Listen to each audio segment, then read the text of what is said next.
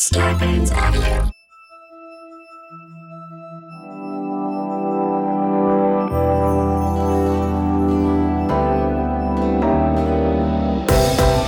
Hey everyone, it's Brandon Kyle Goodman, and I want to welcome you to Black Folks. On this show, I have the honor of talking to Black people of various identities about our lives and how being Black has shaped our experiences.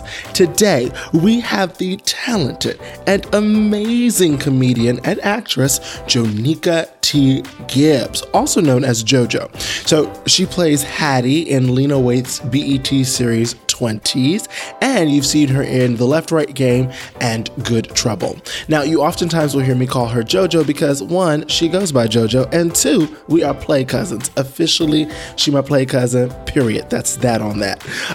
We talked about our favorite pair of sneakers growing up, our first time experiencing racism in the workplace, and how we both have seen classism affect racism we experience.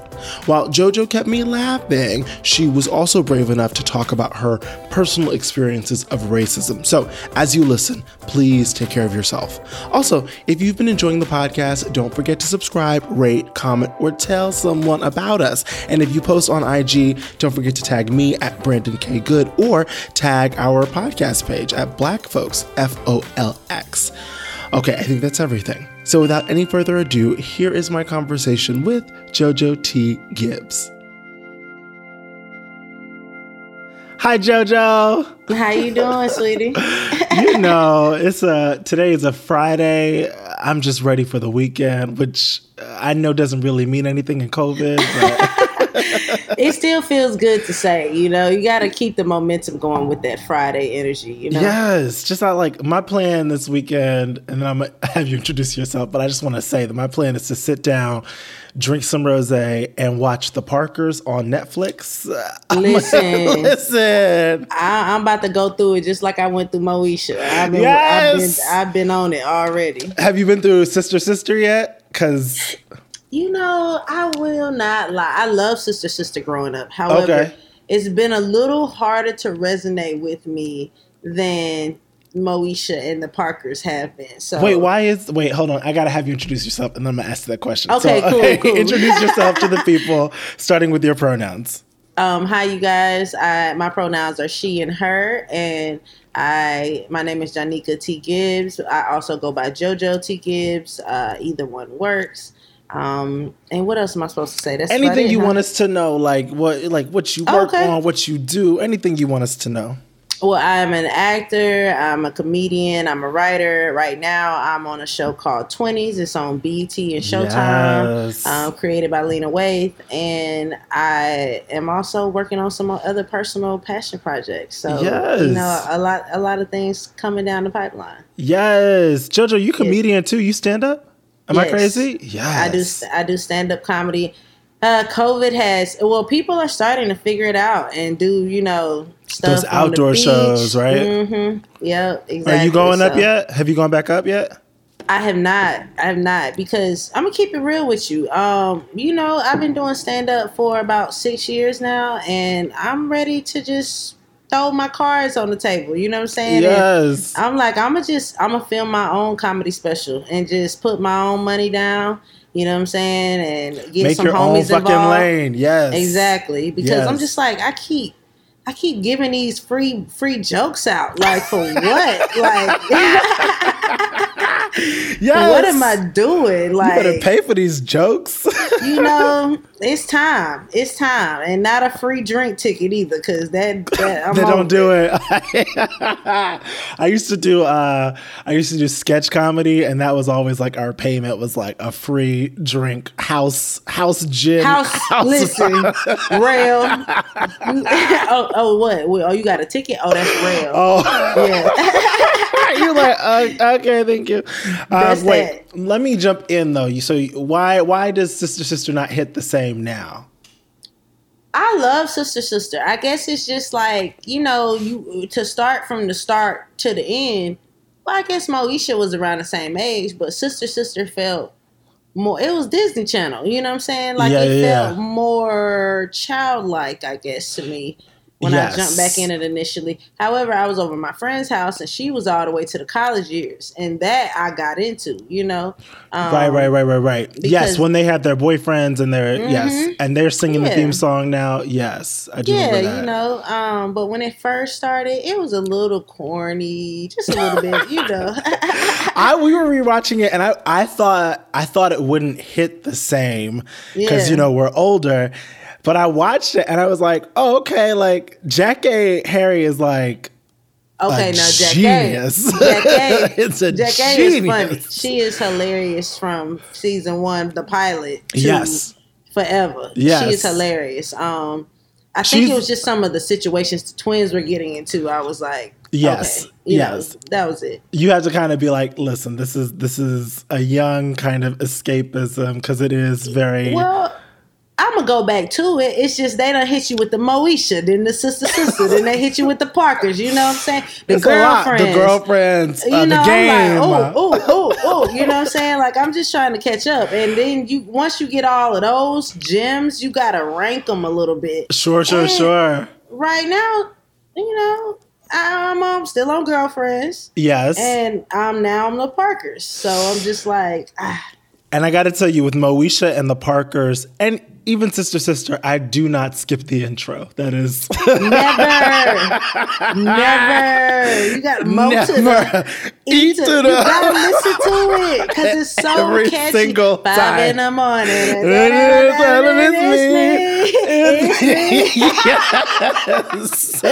You got to just let it play. Down. Oh, it's the best. When I actually, for the theme song for this show, I sent it to our composer and I was like, Moesha and Living Single. That's the vibe that I want. What I want to go for. Yes. It's the nostalgia of it. I remember because it's such a show that will always come on through the day. It takes me back to my grandma's house.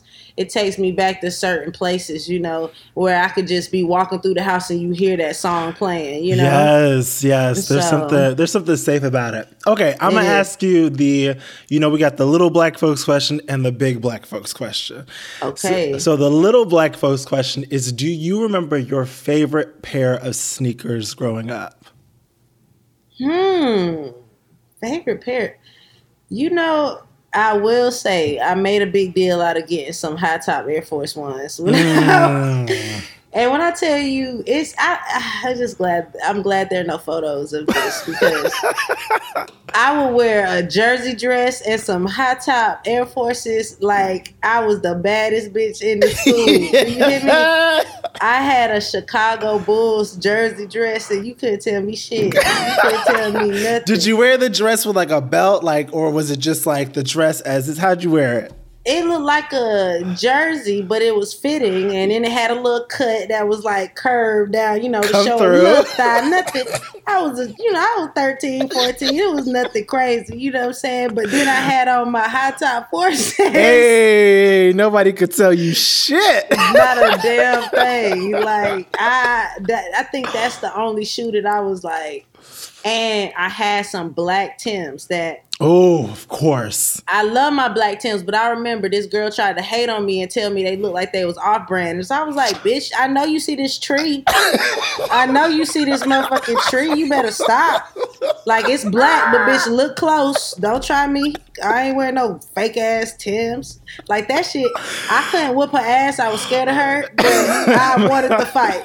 You wanted to fight? Of course. Whenever anyone tells you that your shit isn't real, when you know you or your mama or your daddy paid good money for it, it really is a fight to me. Right. It really is. I had so my favorite Timbs were these blue, like, denim-y Timbs, but no one ever said that was fake. They said my Rockaware leather jacket was fake.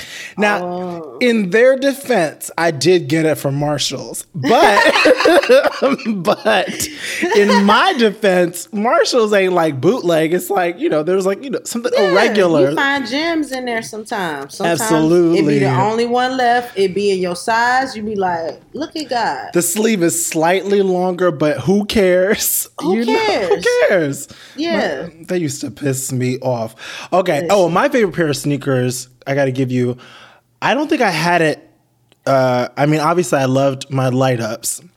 What is that brand? Was it Fila? What is that how you say it? Fila. Yeah. I remember those light ups were everything to me. But then I think it was when I was 18, I got these Nike high tops that were gold and black. It was like a gold base with like a black heel and then a black check mark. And I wore them everywhere.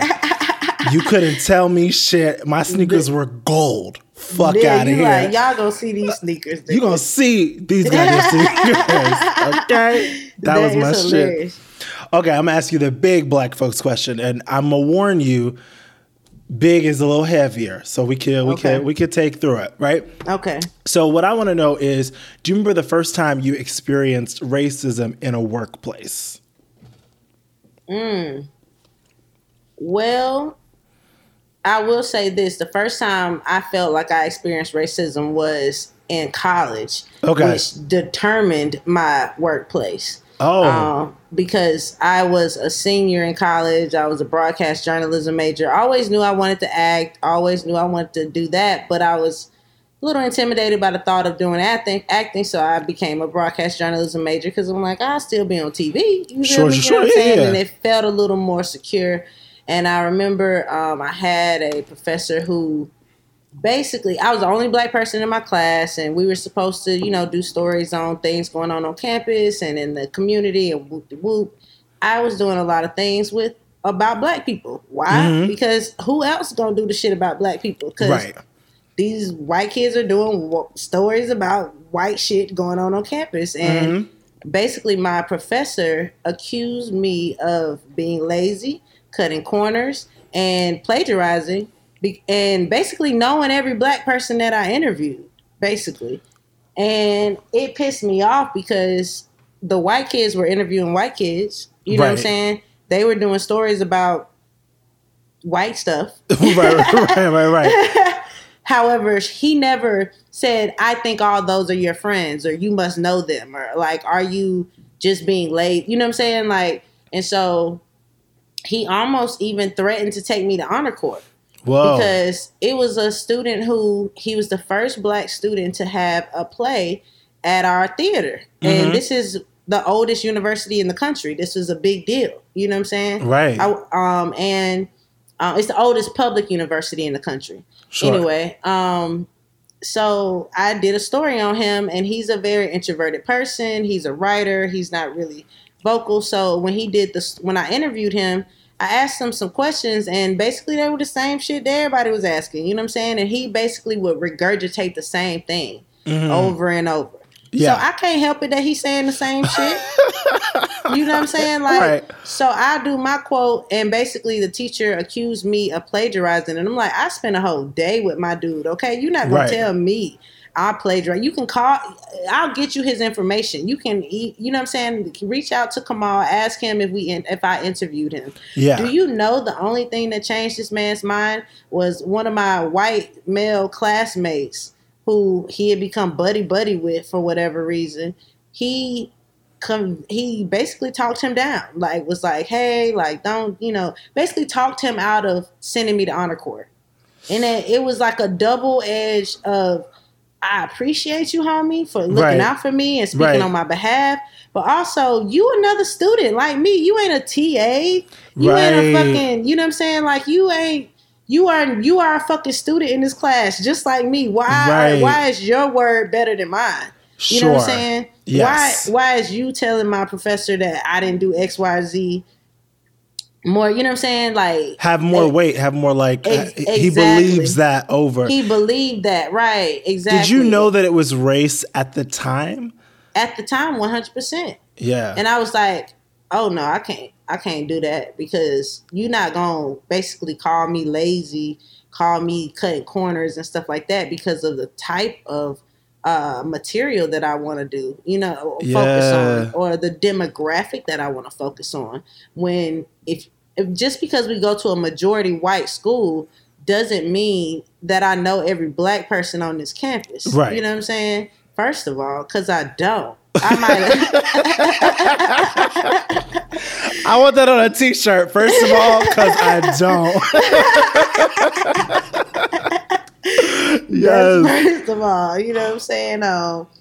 And so it was very off-putting. And honestly, that was the experience that changed my whole perspective on my career. I was like, I'm not doing anything with this degree. I'm going to finish it at this point. I'm a senior. I'm going to finish it. I'm not about to change my major.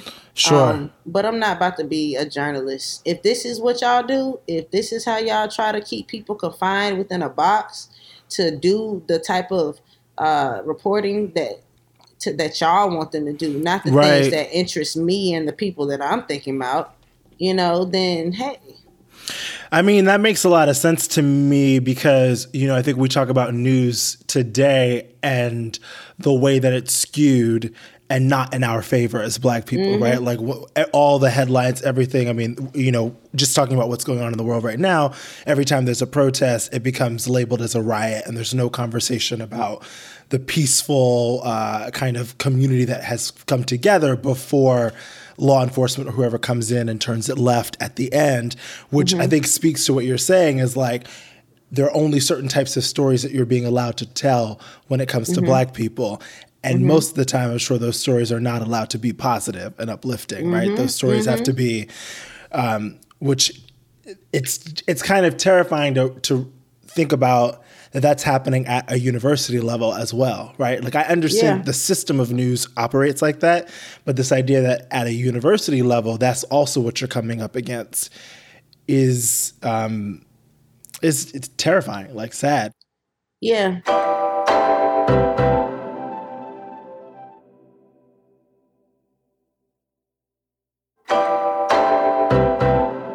How did you, because I feel like there are probably people who have been in that situation and didn't clock the race thing in that moment. Right. So what do you think about what is it about your upbringing or your background or your interests that allowed you to be tuned in and plugged in to know that moment was about your Blackness? Well, growing up in South Carolina, you experience a lot of things. And I learned at a very young age. I remember in middle school, realizing very quickly that regardless of what you do, how great you are, how good you are, how well you do in school, the color of my skin will ultimately determine your interpretation of who I am at the end of the day. Sometimes. Because when I was in middle school, I remember like I said, I'm from South Carolina. I lived in Columbia, South Carolina. I'll say this, in South Carolina, that's probably when I had the most Caucasian friends. You know what I'm saying? Like, however, that was when I was the most combative with Caucasians as well. It was like a weird thing, but white people with money had coof back then. You know what I'm saying? Like Trump has created a safe space for anybody to just say whatever the hell they want. But whatever back the then, fuck they want. If you was middle class or higher, you wasn't saying anything racist because that was tacky. That was, you know what I'm saying? Right. But of course, we had to deal with the white kids that still would wear Confederate flag shirts and say it's my heritage, but didn't know shit. And, right. You know what I'm saying? And I was cool with some of them too. I'd be like, whatever. Like, you just want to be in a group. So, you got to wear these damn Confederate flags to have some friends, whatever. Sure. But, me and my friends kind of got upset about it. Once again, this was a majority white middle school. And sure. It was probably, I don't know, less than 50 Black kids in my 7th grade class. And probably less than that, probably less than 30. And damn. We were a small little group of friends, and we were like, let's all wear the same color one day. These white kids all wear Confederate flag shirts and stuff, and nobody accuses them of being in gangs and stuff, because that was a thing. Like, we couldn't wear certain colors, and we were like, what? So we chose orange. We were like, this ain't a gang color. They can't say nothing. You know what I'm saying? Like, don't be tripping. And we all wore orange shirts one day, and do you know they threatened to suspend me and call my mom because they thought we were forming a gang. And I was just like, me, who's never gotten a D note. They used to call these the detention notes. Yeah. Never since I stepped foot in this school have I gotten in trouble. Me with my jersey dress. Me with my jersey dress. Do you think I'm gonna be fighting, boo? Okay. I look like Crime Mob, but I am not. I am not a fighter, okay? I was appalled, and my mom threatened to call the news because she was just like, all these white kids wearing these Confederate flags and shit. Could this not be a game? Right. Know? And it just made me so aware, like, you do everything right. You're an athlete. Mm-hmm. You get great grades. You've never gotten in trouble. You get along with all your teachers. You're a great asset to this school. And yet, because you and your friends wear all orange one day, they threaten to suspend you if you don't stop. I was just blown away. And let me tell you though, when my mom threatened to call the news, they got their shit together and they apologized. However, it's just the point of the audacity. Yes. You know, the audacity. Like I couldn't even believe like that was the first thing they went to rather than being like, well, let's just see what happens. Maybe they just are girls and they just all wanted to match. Yes. You know, but it was an immediate. It was an immediate. Yeah, it's like you're not given what I think is so heartbreaking about that is like as children, as Black children, we're not given the benefit of the doubt of innocence. No. We're not seen as children. Like as you said, like maybe it's just a bunch of girls who wanted to match. Like that's not I'm sure if like 30 white blonde girls did it, they'd be like, oh, how cute. Like, listen, granted, it wasn't innocent. We were trying to, create a stance. However, it was activism, but not again. It was activism. Right. It was, we were just trying to prove a point. Yes. And y'all wasn't even there for the meeting. So y'all didn't know that. You know what I'm saying? Like, so it was disheartening. And it's damaging, I think, to a Black person to experience something like that and to feel like, how do I win when I do so right and still get accused of being wrong, Yeah. So I knew I could not live in South Carolina. At a very young age. I knew I was like, I don't think like y'all or y'all, really. So, like, your awareness of, like, your race being a factor in how you're being treated, was your mom talking to you about that? Like, was anybody at home or in your community kind of positing that, like, oh, this is a thing that you have to be aware of? For sure. And I was raised by my great-grandparents on and off throughout my childhood. So, of course, they would tell us experiences of growing up in the Jim Crow era. My uncle... My great-grandmother would have to buy him a new notebook every single day. She would give him a nickel to buy a new notebook or a dime or one of those. Rather than say fight back, it's just like, don't fight back. I'm just going to give you a dime each day. And you buy just a new one. Yeah, just get another one. Just get another one. And listen, the first time I did get suspended, it was after watching Roots, okay? And I went to, that's why, to be honest, Brandon, I've had to be guarded with myself through 2020, especially during the George Floyd and everything, because I'll keep it inside. Because when I was a kid and I watched Roots, I remember going to school just mad, just wishing a motherfucker would, you know what I'm saying? Just like, yeah. I wish one of these white kids would say some shit to me. You know what I'm saying? Of course. And I was like one of 3 Black kids. So it was like so much room for error. this white boy named Joey, I'll never forget. Joey was my homie. I was friends with Joey. But that day, Joey cut me in line in the cafeteria. Oh, no. And I was like, Joey, you got to get to the back. And Joey looked at me and turned around. And that was his worst mistake. Brandon, when I tell you, poor I smacked Joey. Shit out of Joey. Look, in his ear. This nigga turned around. It was a white boy. He said, I said, I smacked the shit out of Joey. Listen, Tell me why we both got suspended, cuz. Look, I hit him with the waterworks. I was like, he cut me alive. They was like, both of y'all get suspended. I was like, oh my God. Cool. As long as both of us get suspended. Look, and Joey was just like, You're like, but I, for the people, I'm sorry, Joey. Listen, I was Take like, over the Joey, team. I gave you a warning. I said, Joey, you can't cut me. And you disregarded me. When I tell you I smacked the fire out of Joey, I feel like I can hear it. Like I can hear the way that hand landed on his ear. I smacked the voice out of his throat because he paused. He said, and just went silent. I said, you done smacked the taste out of Joey. But I just was like, if I engross myself in what's going on, I'm going to just be walking around angry, just like, I wish him up.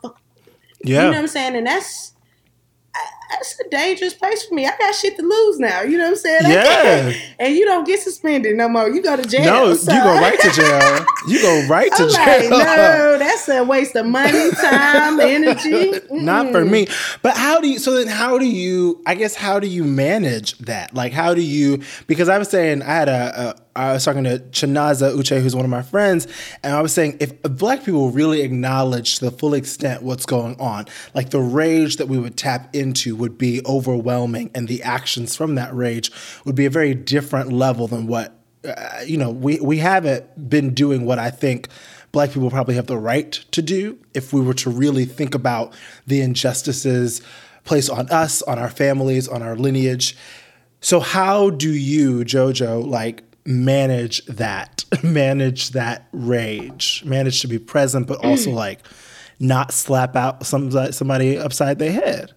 It's important to take space for yourself, I would say, and recognize when maybe you need some alone time. Or for me, I used to always call myself such a extroverted introvert, I really love being by myself, but when I'm amongst people, I love it. But lately it's been so much me time that I, have become disillusioned to it. And however, I do recognize that it's necessary to take my space additionally because I'm by myself so much, I dwell on things too much. And I don't want to allow certain things to permeate my space that I'll just be sitting here, in my house just thinking about. Whereas before, you learn about something and you're busy. You got things to do. So you empathize with the circumstances, situation, and you maybe make a plan on how you're going to deal with it or help it, or you move on, Right. But now it's a lot of just soaking into it. And, even with the Breonna Taylor situation, it's just to consider it I don't want to sit here and allow my imagination to move. And when I was a kid, the police ran up in my house. So to consider now being a single Black woman living by herself, I told my mom, which I had to backtrack on this statement, but I was like, sometimes I don't feel safe living in my apartment. And she was like, what you mean by that? And just trying to calm her. I was like, I don't mean I don't feel safe. I mean, the building is safe. The area is safe. However, if somebody with a bus up in here, you know what I'm saying? Your space ain't really your space. You know what I'm saying? Yes. And that's a scary thing in any regard because we all come to this earth and just are given the duty of living. You know what I'm saying? Right. And it's just when you earn a space on this earth, you want it to be yours and be protected, and you want people to honor that, regardless of whether or not you are whoever, the government, the police, the random person on the street. I earned this space, you know? So as you say, that thing what you said, you do everything right to be told that you're wrong. You know what I'm saying? It's you do everything right to get your space, to earn your space, to keep your space, and then still something happens. Right. And and it's no longer yours. And it has nothing to do with anything you've done and everything to do with, you know, being a Black woman in America. Yeah. Which is, you know, I keep saying I don't think that the English language suffices in terms of describing what our experiences are. Like, it's like, oh, that thought is devastating and heartbreaking, but it's a lot deeper than that. Like this idea of not being able to put down roots. Like, we're taught so often that like it's about making a better life for us and our family and being a good person, all that stuff. And then because our skin threatens people, suddenly that is no longer our reality. Like suddenly everything can be taken. And it's just it's a constant feeling of being unsafe. As you said, like even in my house, like I know that, you know, we're safe, but there are really challenging nights of like thinking about it. It just, all it takes is one neighbor. Like all it takes is like one neighbor to not recognize you for shit to go left. And how fragile that is for us. You know, how it's like, yeah, I don't know, that shit does fuck with my mind. And so I'm with you, and like you can't like sit in it. It's like trying to keep moving so that you can kind of shift that energy without completely not being present. You know, you're not trying to like completely unplug. Right, but decompartmentalize. Yeah. But you also are like, I can't live my life in my apartment afraid either. Right. Like it's these mental aerobics, these, you know, as a Black person. Right. Wait, I'm gonna tell you, the first time I experienced racism in a workplace myself, which I don't think I remember it, but the one that's coming up for me is I used to be a receptionist at a very, very, very, very, very highfalutin, fancy-ass Tribeca-based gym. Like, I think it was like, what did they charge a month? They charged something like $800 a month or something like that. For what? For just a membership? For just the membership. That's not the classes. That's not the training. Oh, wow. Like, yeah. Like, and like the funny thing is they charge so much. It's like a waiting list to get to this gym. And can I tell you the amount of women that never showed up? It was a pretty much predominantly female gym, and people just didn't show. I was like, that is money. Y'all spending this kind of money on your gym? Listen. And you not showing up? And you ain't showing up? Every day. $800 a month? I'm there every day. What you talking about? So I was a receptionist, which, you know, in Tribeca, again, as you can imagine, I'm probably the only Black person people are coming in contact with, or that, you know, or one of very few. Yeah. And I remember I like made a relationship with one of the clients, and I not like just like a friendship. Like we developed a friendship, and I really, you know, trusted her, and you know, I was vulnerable with her, like telling her some, you know, heavy, dark shit, which was probably my first mistake. Don't tell everybody your business. Okay.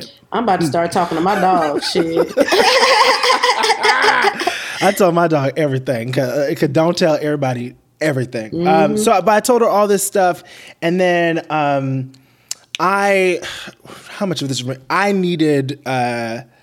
I was trying to get something, a surgery that was really important, but I was trying to figure out how to do that financially. And I wanted her guidance on how to make that happen. Like, you know, what are some avenues that I could be looking into? Because that was kind of her background. And so I was using her background to like help me out. Yeah. As friends do. Friends help each other out. Right. Jojo, the next day, I get called in to my boss, who sits me down and tells me that this person said that I was asking her for money and all of my business, and like told him all of the things that I told her in confidence. Wow. And then ended it with, I was, you know, trying to get money from her. Wow. And that's to be the only Black person in that space, obviously, the guy, the boss, sorry, I haven't talked about this, I don't think ever. The boss believed me, and so it was fine, but I also like knew that the way that it was being phrased and framed was that the black receptionist, the black male receptionist was hitting me up for money. And so there was all this like, for me, pride and ego and obviously safety, all of that just immediately compromised. And it made it obviously really challenging. But it was just, it's funny because it's not like she called me the N-word, but just like the complications of what you can't see. Like what the perception of what that looks like. And weaponizing her white womanhood to put me in a situation where I could potentially lose my job and lose my credibility and lose my whatever. And had my boss been slightly different, I would have been fired. Yeah. I mean, it's just like with your professor where it's like, there's no believing you. Most of the time, that's how it goes down. You know what? I think it has a lot to do with, black folks. Okay, we're straight shooters.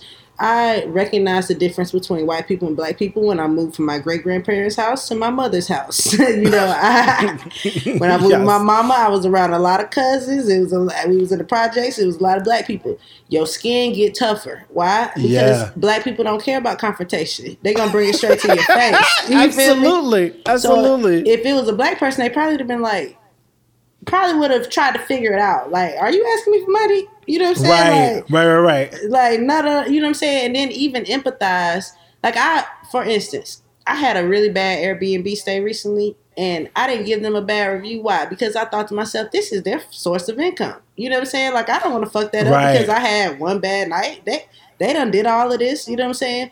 People who've never gone through certain situations, or like you dealing with a woman that's spending $800 a month on a gym membership. You know what I'm saying? Like, she don't recognize that this is your job. This is how you pay your bills. This is how you survive. Maybe if you felt some type of way, you should have went straight to Brandon and said, Brandon, well, at least, you know what I'm saying, give me the benefit of the doubt. You know what I'm saying? Even if you misconstrued what I was asking. You know what I'm saying? The fact that you confided in her, clearly y'all had a relationship. Yes. But it's that whole thing of fear of confrontation, I feel like, where it don't even have to be confrontation. No. You know what I'm saying? If you just have a conversation. You feel me? Whereas they feel like if they find somebody in control to just fix the situation, it's just like recognize how detrimental that is to the longevity of somebody's life. And you know what I'm saying? Like, or just eat like your self-esteem, you know what I'm saying? Like, I think it's just, sometimes I wonder if it's racism or classism or, Yeah. There's probably a bit of both in it, right? I mean, maybe for her it was classism, but for me, I can understand how being the only black person in that space, it could go left very quickly. Oh, for sure. You know, if I were a white woman or a young white gay boy, how would it have turned out? Would she have thought I was asking her for money? Right. I don't know. Well, I think in society, it's a duality of first a layer of classism and then that layer of racism to just seal it in. Because, you know what I'm saying? Like, I feel confident in my stereotyping because on top of that, he's black. You know what I'm saying? Like, yes, I love that. You know the racism to really seal it in. Seal it in. You know what I'm saying? Like, well, that's what they say they do. You know? That is brilliant. You know what I'm saying? I feel like that's what it is. Like, because I know some white folks with money that talk shit about white folks with no money. They do. It's true. In, you know what I'm saying? It's true. They think less of them than they do of us. They like, how you... Which is such a weird narrative because some, I feel like the most vocal, the most vocal of the Trump thumping is usually of a different class, right? Like we never hear like the Mark Zuckerbergs saying, I'm voting for Trump. Like we never hear them say anything. They just give their money. But then those who are in like middle class or lower class, that is where you hear a lot more of that narrative. And there's no understanding that the ones who are richer than you are probably talking shit and trying to separate themselves from you too. And listen, 100%. Let me yes. tell you what it is. It's nothing but something that has gone on in every single society in the history of the world. People are being told to hold on to what they were born. You know what I'm saying? Like when you have nothing else, when you can't lean on your intelligence, you can't lean on your ambition, you can't lean on, you know what I'm saying? Like your beauty, you can't lean on anything but your whiteness. Yeah. You're going to hang on to that. You're going to cling on to that. You're going to try with every fiber of your being, because that's the only thing that in your mind elevates you beyond anybody else. You know what I'm saying? You don't have anything else. You broke. You uneducated. You unhappy. You living out in the middle of nowhere. You ain't got shit. Your family ain't got shit. And guess what? Also, the insecurity of knowing that you had an upper hand in this country, but somehow, some way, you are behind. So that's the insecurity of that too. So now all you can do is hang on to this what you were born with. You didn't earn it. You didn't do anything to become. You know what I'm saying? Like, but yet you're told, because you're white, you're better. And it's no different than in certain societies in Africa. Your nose is shaped one way. You're better than this tribe because their nose is this way. You know what I'm saying? Or their skin complexion is this or that. It's no different. It's that whole psyche of people who, everybody on this earth is not created equal. Period. Yeah. You know what I'm saying? And some people, they want to hang on to it. I've heard black people. I know the last time I went home, I was talking to this black dude who was talking about Hispanics. He was talking about Mexicans or Latinx. Sorry, I think that's out of time frame. But anyway, you get what I'm saying. He was saying Mexicans and how he agreed with Trump because the Mexicans were taking all the jobs from the black people. And I'm like, are they taking the jobs from you, or is it the felonies you have, or is it your lack of, you know what I'm saying? I'm just like, you know what I'm saying? Like, what these people need more than anything is therapy. Because all of these people are looking for something to try to hang on to try to just have some type of well, it's the power and confidence and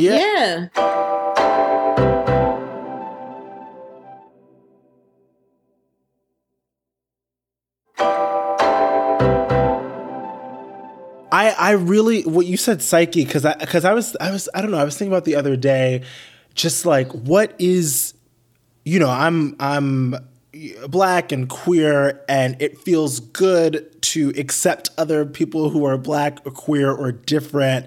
And it's like, okay, you get to do your thing and I get to do my thing and whatever. And that's my mindset and that's your mindset. But then there are people who are like, no, but because you're black, you shouldn't have this. And because you're queer, you shouldn't have that.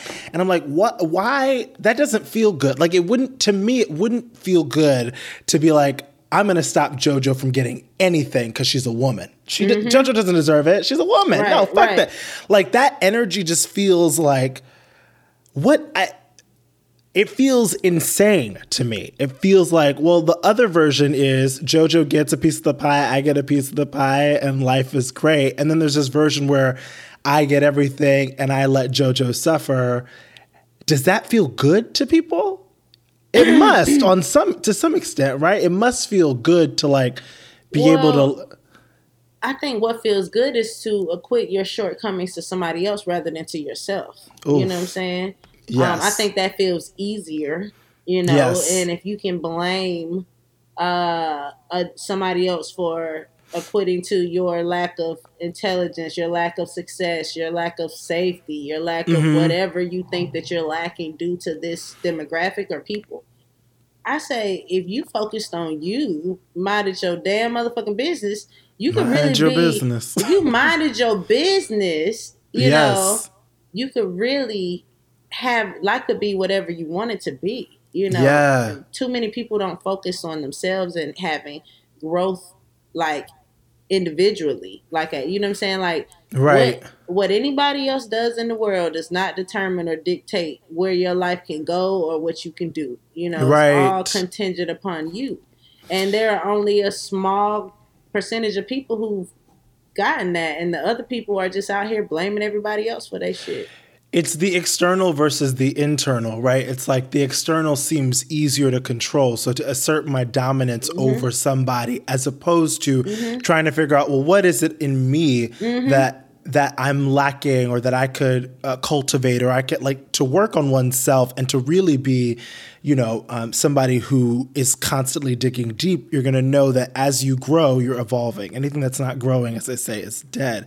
And that's a lot of its own work, but I believe the rewards are better. But I think it's easier for people, as you're saying, to just kind of focus on everybody else's business. Yeah. It's easier to give out demands and commands as opposed to saying, okay, well, how can I pull myself up? And I don't just mean like pull myself up in the system, without the system. I mean, like, how can I show up as a full human being? Right. And live whatever my version of a best life is, which doesn't mean fame and fortune necessarily, right? It's just about happiness. It's about, like, what are the things that I value and how can I find joy? Right.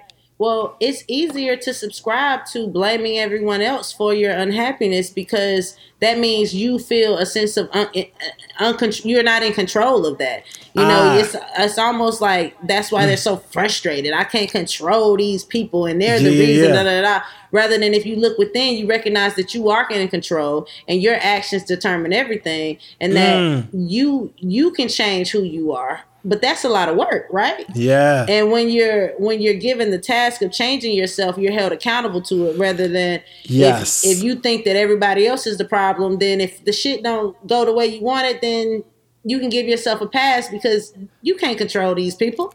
Yes. You know what I'm saying? You can't. And so I think that's why people love to blame others for their shortcomings. You know, it's just an easier route. Yes, we don't like to be, I think, as a society, and specifically as a culture, because I've only grown up in the US, we don't like to be wrong. People don't like to be wrong. Being wrong means that there's, like, room for growth and that you're not perfect. Right. Which, to me, that's exciting. Getting new information allows me to, be better and show up better. But I think we are conditioned to believe that being wrong is a commentary on your value. And so if you're wrong, somebody said it to me the other day, it's like, if you make a mistake, people interpret it, white people specifically, as they are the mistake. Does that make sense? So you'll do anything to not make a mistake. Even if you made a mistake, you're not going to say you did, because now suddenly you're considering that you yourself are a mistake. I think Debbie Irving is the one who told me that. I have another question for you. You said that we are not all created equally. Tell me more about that, about what you mean by that. Well, I mean, we're not. If you look at the ecosystem of the world, even in the animal kingdom, there are some animals that are going to be top dog and some that are not. There are ants, there are roaches, there are lions, there are, antelope, I think that everyone has the capacity to do whatever it is they want to achieve, no matter where you start. Right. However, everyone does not have the capacity to finish or to actually pursue their goals. Yes. Everybody's not created equally. We all don't have the same genetic makeup. We all can't be LeBron. We all can't be. I could never be a neuroscientist. You know what I'm saying? Like, all of our brains work differently. We're all individually unique. And I think in order to make the world work, we all have to have a role. We all have to play a part. Everybody, like you said, everybody can't be rich and famous, and that's unfortunate for this new generation, because they see everybody, I have ambition, you know what I'm saying? Of course, do it. Like, do it however you want to do it. There are going to be some people that just end up, being worker bees, you know what I'm saying? And that's your choice. You know what I'm saying? Like, some people, I mean, I have family members who would rather not own a business. You know what I'm saying? Because they don't want to deal with the payroll and the taxes, and Sure. they don't want to have to be accountable to somebody. So they would rather just go to work, and that's the thing. However, your brain, everybody is not created equally, and that's not good or bad. That's just fact. Yeah. And I think what you said, you talking about that, and like some people are really comfortable in a 9-to-5. Some people want to start a business. Somebody, whatever, the fact that we are all different, as you're saying, not created equally, we're all different, is actually a beautiful thing, because that's what makes the ecosystem work.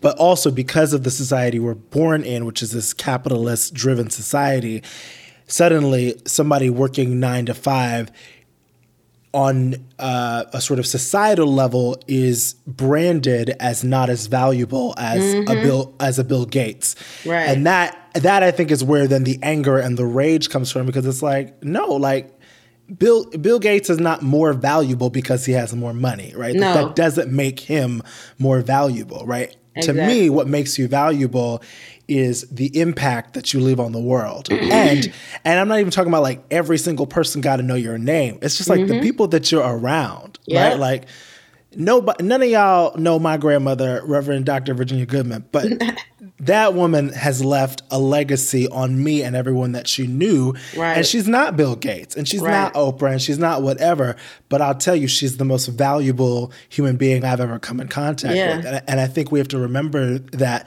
our value isn't based off of, and I'm saying this for myself too, right? Like my value isn't based off of how many followers or how many likes or how much money. It's, did JoJo leave this conversation feeling good? Right, exactly. Did JoJo leave our experience together feeling good and feeling okay and feeling like, oh, that was a good interaction. Right. That's where my value is, and that's where your value is. Exactly, 100%. And every single occupation is necessary. Yes. I've had so many different jobs. I see where I've been a teacher. I've literally driven forklifts for Home Depot distribution center. I see shit got to be transported. How are we gonna get shit? Somebody got to wrap them pallets and stack them by. You know what I'm saying? And somebody got to drive the truck across country to deliver it. Every single thing is needed, and of course, there are professions that deserve more adequate pay, like absolutely. Teachers need to get paid twice as much. You should not be stressed financially if you are a teacher at all.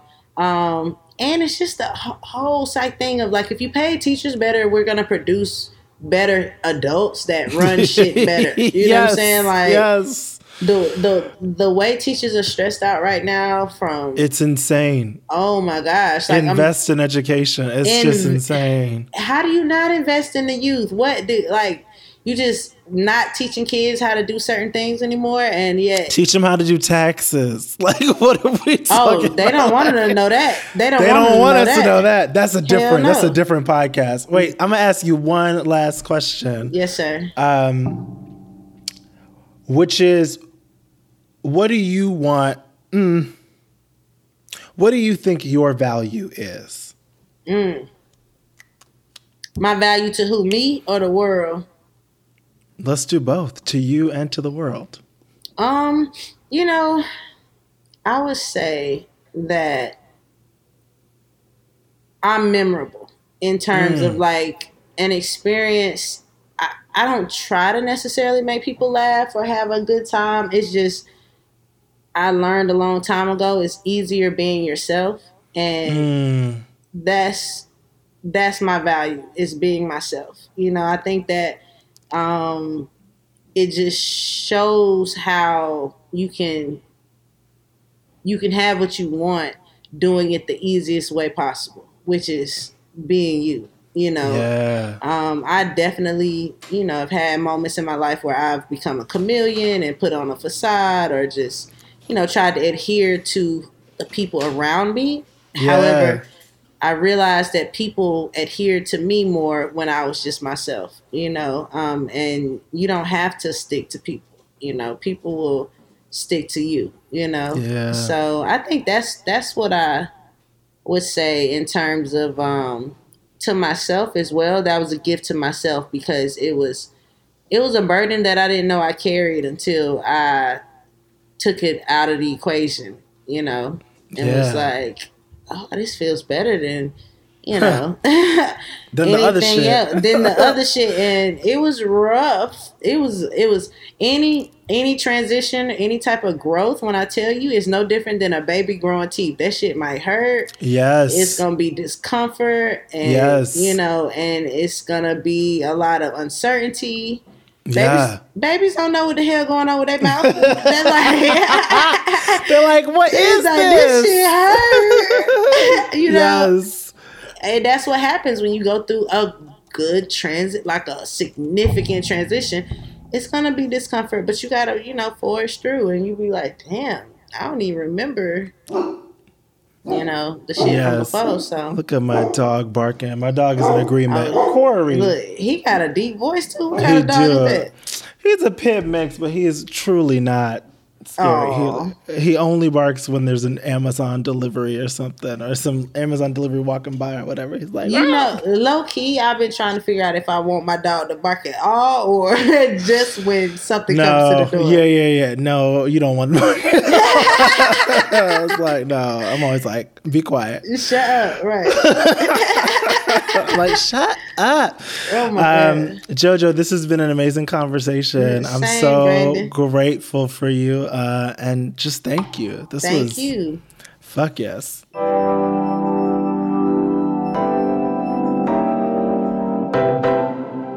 Oh my goodness. Did y'all love JoJo? Isn't she just the fucking best? She is also just so fucking funny. Okay, wait. Now it's time for BKG learning moment.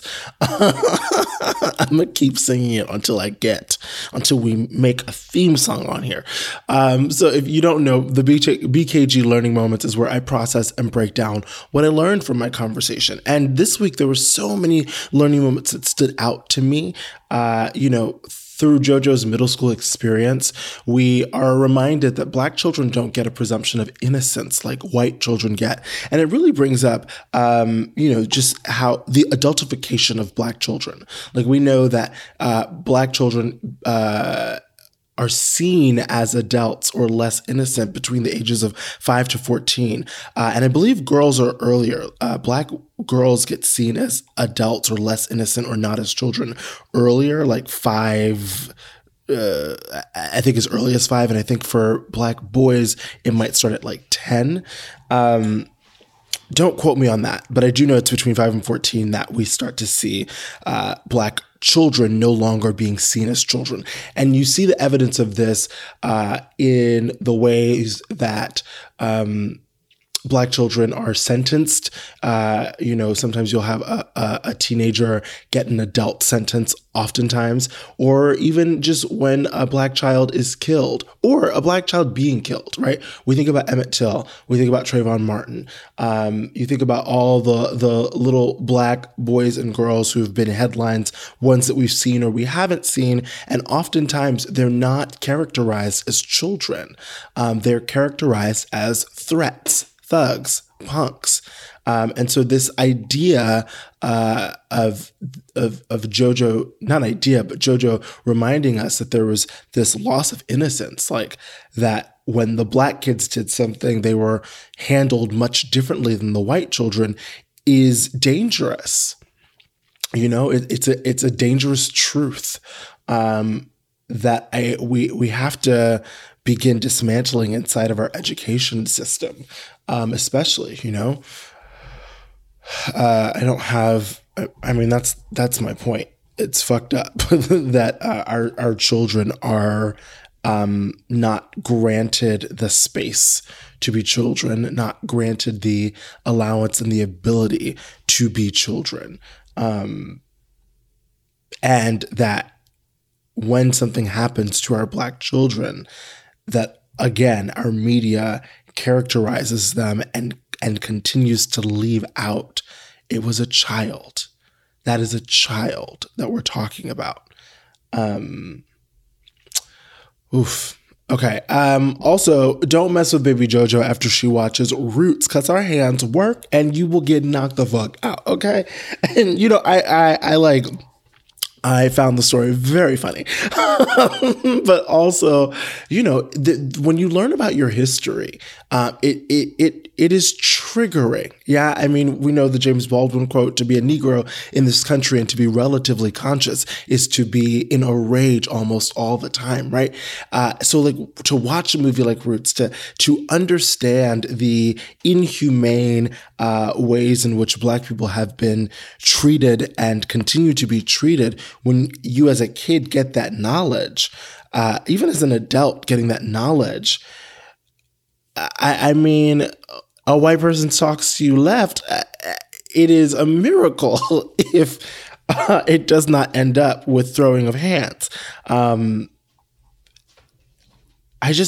always find this piece complicated and fascinating because, in our fight is always for equality and equity, and there's always such intense pushback against that. And you would think that those people are afraid of, or maybe they are, that Black people will just want to retaliate. And Black people, we know this, Black people have every reason to retaliate. The ways in which we and our children and our parents and our grandparents and our great-grandparents and our lineages and our families and our communities, our people have been treated, every justified to retaliate. But that is not what we are doing. We have managed to manage the rage, which I'm sure there's a much longer, more complicated conversation to be had about the benefits or the disservice or whatever of managing that rage. But, I understand a raw, young JoJo getting that information from Roots and then having a retaliation, having that moment, having that, fuck, don't disrespect me. You do not get to do that. Anyways, I think all I'm saying is go JoJo. I do not condone violence, but hey, go JoJo. Listen, sometimes I have to say, like, I am a love and light type of person, to an extent. As they say, I'm saved, but I ain't that saved, You don't get to be disrespectful, or as an adult, hear people. I mean, y'all, sometimes I get these comments and these emails and these DMs that are just horrible, like awful. I mean, it's why, like, I know some of you say, like, I DM you, and I don't go through my DMs often because as much as there are wonderful, positive, messages, there are also these really disgusting, horrific, hateful messages and comments on posts and stuff like that, where I really have to manage my rage. I really have to manage my emotional capacity to be able to take that and be like, you know what? I don't know this person. This person is maybe a robot. Maybe it is a person. Maybe it's a kid. Maybe it's an old person. I don't know who this is or what this energy is, but I can't take this on. I got to keep doing my work. But I will say I can be love and light in that situation. But if anybody said them nasty things to my face, 6 feet away, but to my face, I can't promise that. I don't know. I don't know, and I don't really want to find out, but I do know that I am saved, but I ain't that saved, okay? Love and light to an extent, to a point. Okay. What else did we learn from JoJo? I mean, we learned so much. I really love the conversation, that while we should celebrate our differences, we have to acknowledge that in a capitalist and competitive society, our value is often measured on our financial success. That hits, and that it hurts because I can see not in like in a bad way, but in like a, Oof, yeah, fuck. I can see so much of my pain in my earlier part of my adulthood or later part of my teenage years is really wrapped up in money, right? Really wrapped up in my value being in like, how much can I make? What can I buy for myself? What designers am I wearing? What this, what that, like in this incessant need to,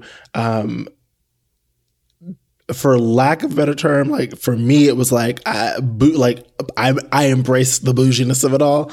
But it's like, you know, I joke and like, I'm bougie, but it really is like, I'm finding my value in finances. I'm finding my value in how much money I have or how much money I can make you think I have, as opposed to finding my value in my difference, in me and my humanity.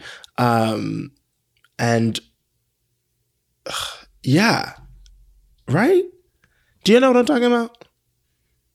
Do y'all know? Okay, listen, I already told y'all the DMs are challenging for me to check, but you're listening to this podcast, so you can email blackfolkspodcast@gmail.com. I do read your messages there, and I'm so appreciative of you all emailing and sending me your thoughts or sending me your questions. So if you have more thoughts about this episode or any episode, please, I want to hear from you. Email blackfolkspodcast@gmail.com. Remember, folks is spelled FOLX. Okay, and that was the BKG Learning Moments. I'm gonna get this theme song. I promise you. We gonna get me in the booth. We will get me in that booth.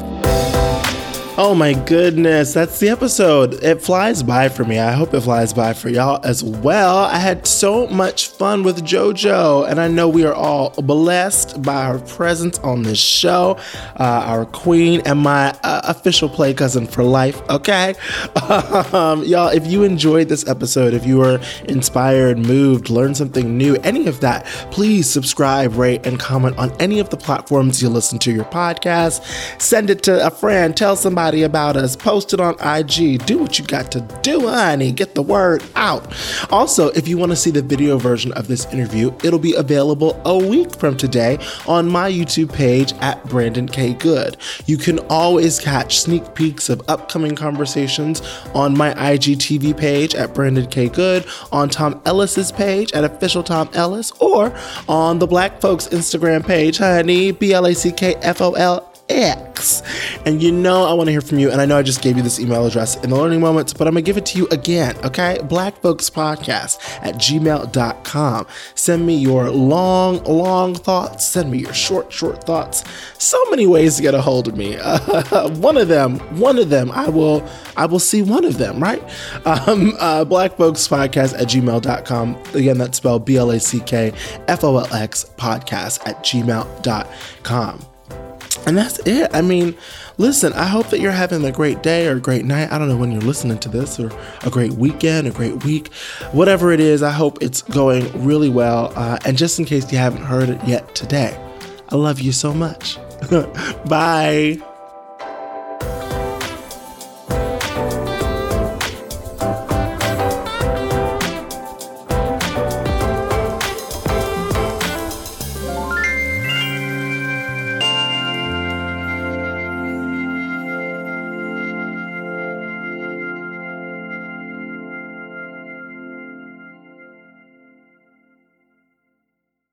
Starburns Audio, a podcast network.